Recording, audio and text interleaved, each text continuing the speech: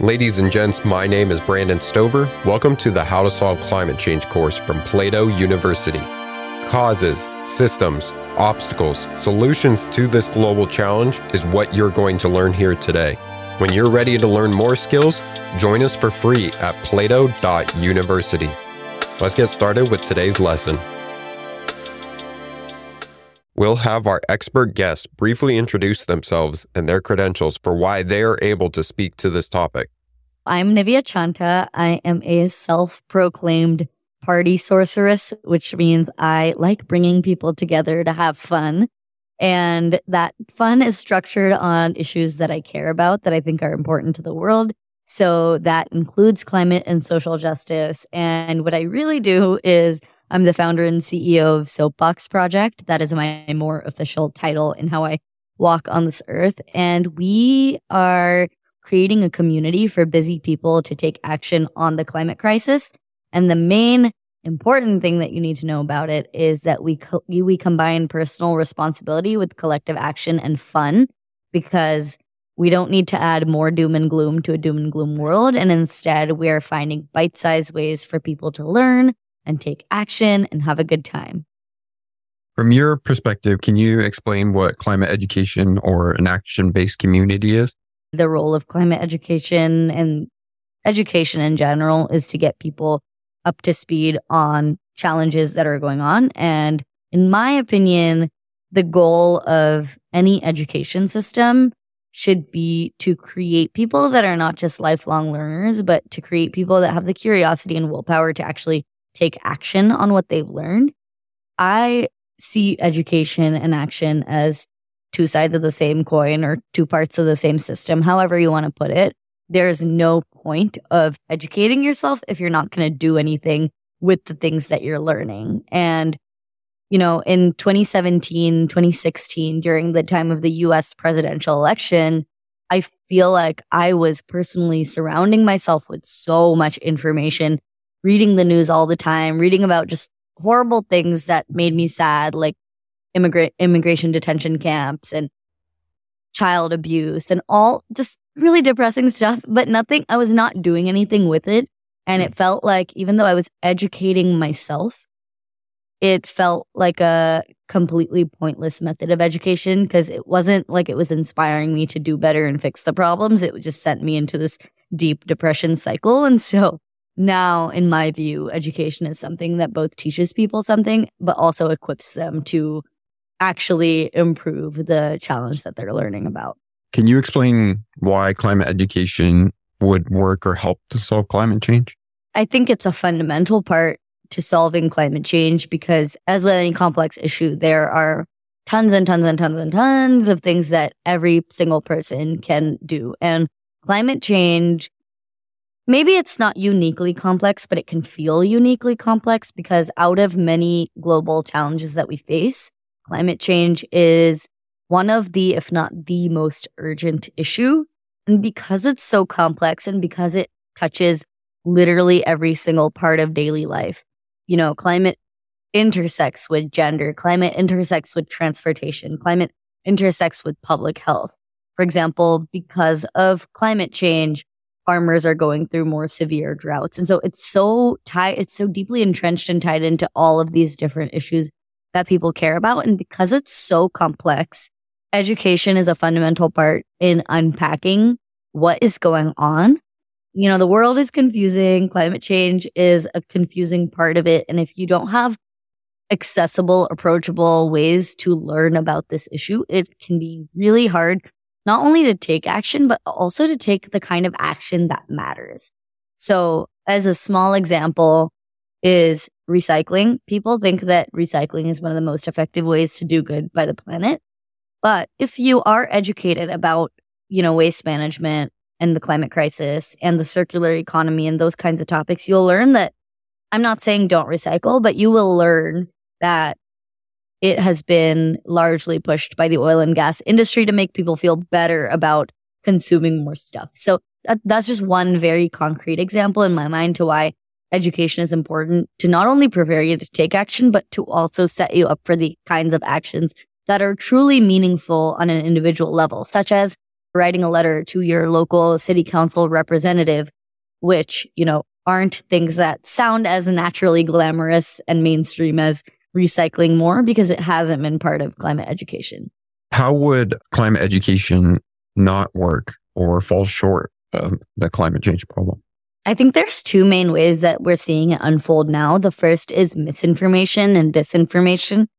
And recycling is a really good example of that because growing up, pretty much everyone that I know, including myself, thought, as a climate activist or advocate or general person that cares about this lovely planet that we live on, recycling is one of the keys to a cleaner, greener, healthier earth.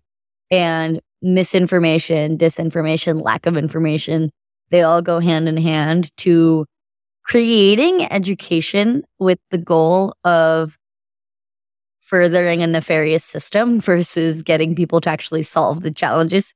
And so, as I said, I think the goal of education is to solve challenges. The education that is pushed upon us by, for example, oil and gas companies, their goal is to help them sell more oil and gas and plastic. So that is one. And the other big thing, and this is often done with good intentions, is climate education can be really depressing.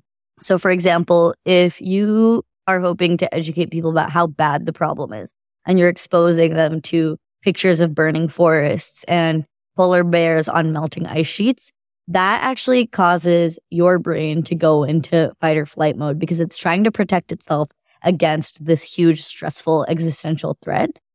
And so the other problem with climate education and how we're seeing it today is that it's a very doom and gloom focused. And I understand that the people that are spreading these types of content maybe have good intentions of, wanting you to care and take action, but it does the opposite. So I, through Soapbox Project, am working to build a world where joy is the theme. It is the goal. We should do better, and part of doing better is feeling better, and part of feeling better is more positive, approachable, joyful education. Who benefits and who is harmed most by climate education? I would say every single human and living being on this earth. When climate education is done with the lens of equity and justice and indigenous rights and inclusion in mind, then everyone benefits in the long term. Everything benefits in the long term. However, a lot of people in power can feel threatened by climate education because when you're educating someone, when you're teaching someone that our habits might be harmful, that, we have a finite time to live on this planet if we're not taking care of it, it really shifts the systems of power. So, for example, the more we learn about climate change and the more we learn that companies like ExxonMobil have known about the climate crisis since the 70s and they have covered it up, the more people learn about that and are taking action about it, that harms companies like Exxon, that harms the executives in the short term. I think that even the most powerful people in the world, they want the same things as all of us. We want a safe, healthy planet for ourselves, for our children, for our future. We all want the same things, but in the short term, people in power can feel really threatened that their power is being taken away from them because we're spreading that power to create equity for everyone. Based on the education that you've put together, what are the parts and pieces for effective climate education that are actually going to inspire people to take action? Yeah, so I'm here to brag. So I will say that I think Soapbox Project is one of the most fun climate education destinations ever. What we do is we have different layers to what I like to call our social justice funnel. We combine personal responsibility, so understanding the individual choices you make, with collective action. So maybe that is, writing to your city council members, things like that, with fun, which includes meeting people locally, going to fun events where you can repair stuff that you own, things like that. And so within this grand vision of things, we have our membership community, but even before that, we have a free newsletter. I lovingly call it Change Letter, and that's how the world knows about it. And our method is we take a monthly topic and we break it down into 4 bite-sized modules. And every module takes less than 3 minutes to read. That's my commitment to our audience. So the 4 modules of our monthly topic are read, watch, act, and reflect. So for example, this month's topic is climate anxiety and self-efficacy, which means your ability to actually take action on the things that you want to take. It's your ability to believe in yourself. And so within the topic of self-efficacy, in our read module, the first Wednesday of the month, we share some articles. And so this month's article was, what is self-efficacy? What is the concept? Why is it important? What's some of the behavioral psychology behind this? And why should we add it to our climate action toolkit? And then in our watch module, we usually use that as a way for people to expand their perspectives. So I shared this TEDx talk from Jane McGonigal, the author of a book called Super Better, where she talks about how playing a game can extend your life by 10 years. And you might wonder, what does that possibly have to do with climate change?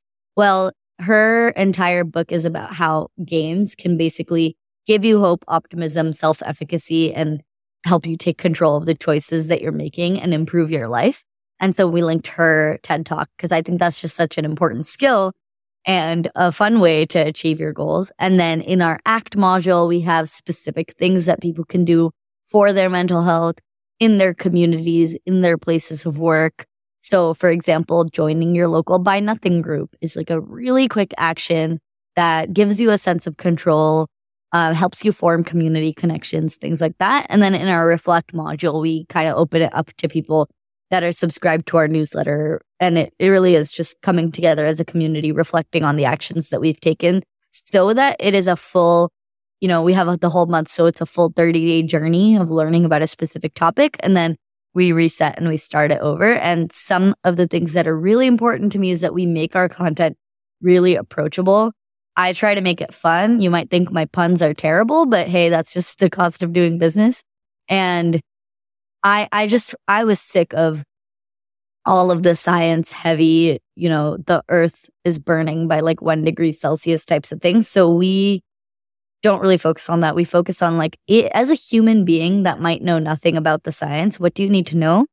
What actions can you take to feel better? And then what are some examples of other people doing these types of things so you can stay motivated in the long term? What's in climate education still needs to be built or policy needs to be put in place for this to be very effective?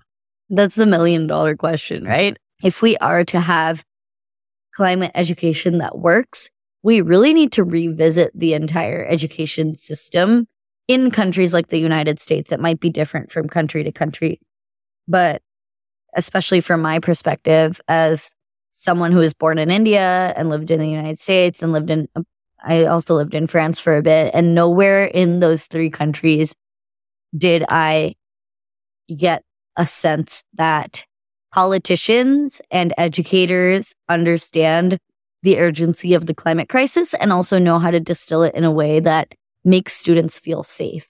And so I'll give you a positive example of where some people do climate education really well.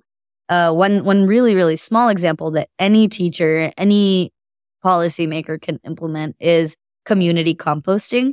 Everyone eats food. Most communities have some small plot of soil, whether or not they have a lot of it or a little bit, but community composting in schools is such an easy and fun way to get kids involved in learning about the earth and taking ownership, right? Like if you have a vermicompost, a worm compost garden and you're a little kid, you now automatically have ownership over the problem. You don't need to know, I just think that as a child, you don't need to know that the world is burning and temperatures are increasing globally by 1 degree Celsius. What you need to know is that we live on this beautiful planet. There's so much to protect. And when you compost your food and these little worms help eat it, you are doing something towards the solution. So I would like to see policy become more solutions focused and give educators the tools that they need. For those that are interested in creating climate education, what are the best 2 or 3 resources you could point them to? So, of course, because I'm biased, I think Soapbox Project is a lovely destination for people. I'll start there, and I promise I'll shed light on some of my other favorites. But I mean, different people are at different levels in their journeys. I think Soapbox is best for people that are truly looking to be accepted as full human beings with flaws. Like, we're all here trying our best. I found it hard to find a climate community that cared about other issues and also where I could talk to people as friends and not just, network. And so for people looking for a friendly community that is not overwhelming, not judgmental, I would say join Soapbox.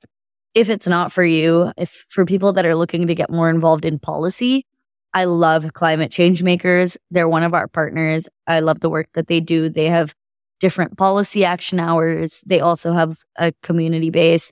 I don't know if they're doing this anymore, but for a while they took our framework of breaking a monthly thing down into 4 different modules since we have worked together on that.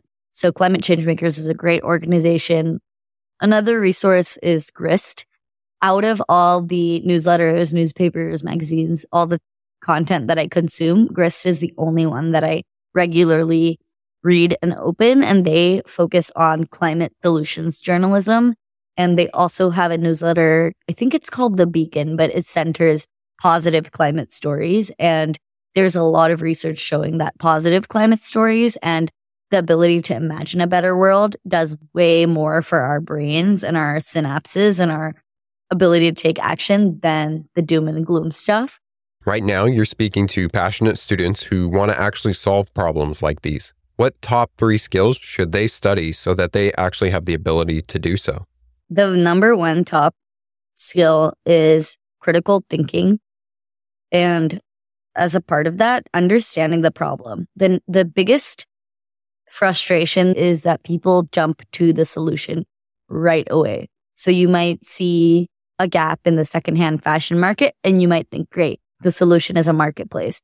But if you don't spend time critically thinking about the problem, talking to people experiencing the challenge itself, and setting aside your ego, like usually I feel like a lot of people who are new to the climate movement kind of ask like, oh, why hasn't this been done before? And then they immediately suggest their own solution without really thinking, okay, why hasn't this been done before? Maybe people tried. Why did they fail? And really just spending time exploring the solutions. The second one is something I really like to talk about a lot is climate imagination. And maybe like a different way of wording that is creativity. And a lot of people don't think of themselves as creative. A lot of people don't think of themselves as artists, etc. But every single person has the ability to imagine stuff. We've been doing it since we were babies. And I think that's like another really underrated skill in the climate movement, because if you can't imagine the future, you can't build it. So one exercise that I recommend to a lot of people is just journaling. 200 years from now, if the world looked like the world you wanted to live in, what would it look like? What are the foods that you're eating? Where do your friends live? How do you get around? And usually when I have people do that exercise as a group, one thing that we realize is that we all care about the same things or pretty similar things. And then we have a framework to work towards as we pick up additional skills. So once you imagine the kind of world you want to live in, as a student, you might realize, okay, the way that I like to get around in my 200 years from now city is an e-bike. And so I want to, find a job working on micromobility or start my own, whatever, micromobility company, etc. So critical thinking, creativity. And then the third skill is active listening. This goes kind of hand in hand with the first critical thinking thing and understanding the problem. But I noticed that many of us who care about anything talk more than we listen. And I still struggle with that. As you can tell, I'm just chattering on and on.